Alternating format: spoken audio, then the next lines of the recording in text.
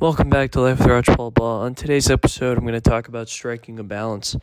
And I think the best way to talk about this is, I guess you give a shout out to Tom Brady, who just retired, but he really emphasized in his post, as many athletes do and many people do when they retire, that it's time to focus more on your family.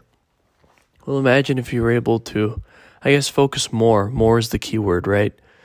But a lot of people, I think, struggle when they're really establishing themselves to focus on both their career and their family.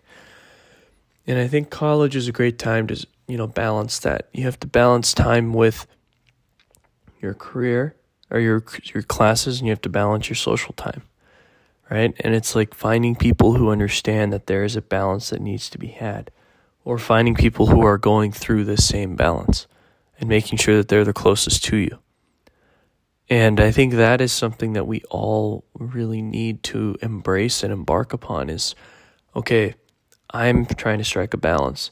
Is there anyone else around me who's also trying to strike a balance? Let's become friends because there will be an increased amount of empathy. We'll be able to understand each other better. Even if it won't seem like that on the surface, we definitely will over the long term. And more importantly, we will in the day-to-day as well. And then another important key cog in striking balance is taking everything moment by moment. It's a very incremental process. Everything is step by step, right? Step by step. You just got to keep going. Just got to go step by step. Step by step by step. And life will become much more clear. Much more clear.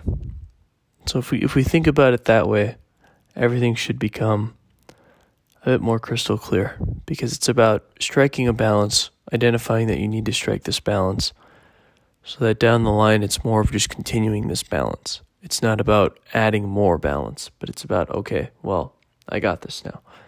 And obviously in different phases of your life, you're going through different things, but at the end of the day, you're just going to be you, and you're going to be the best you can be. And more importantly, when you're around other people and you're with someone very close to, with whom you're very close to, it's all about being the best us that you can be, or being the best we, or we can be the best that we can be, right? So with that, I'd like to end this episode. Thank you for listening. Have a great day. Thank you to our sponsor, Anchor FM, and talk to you soon.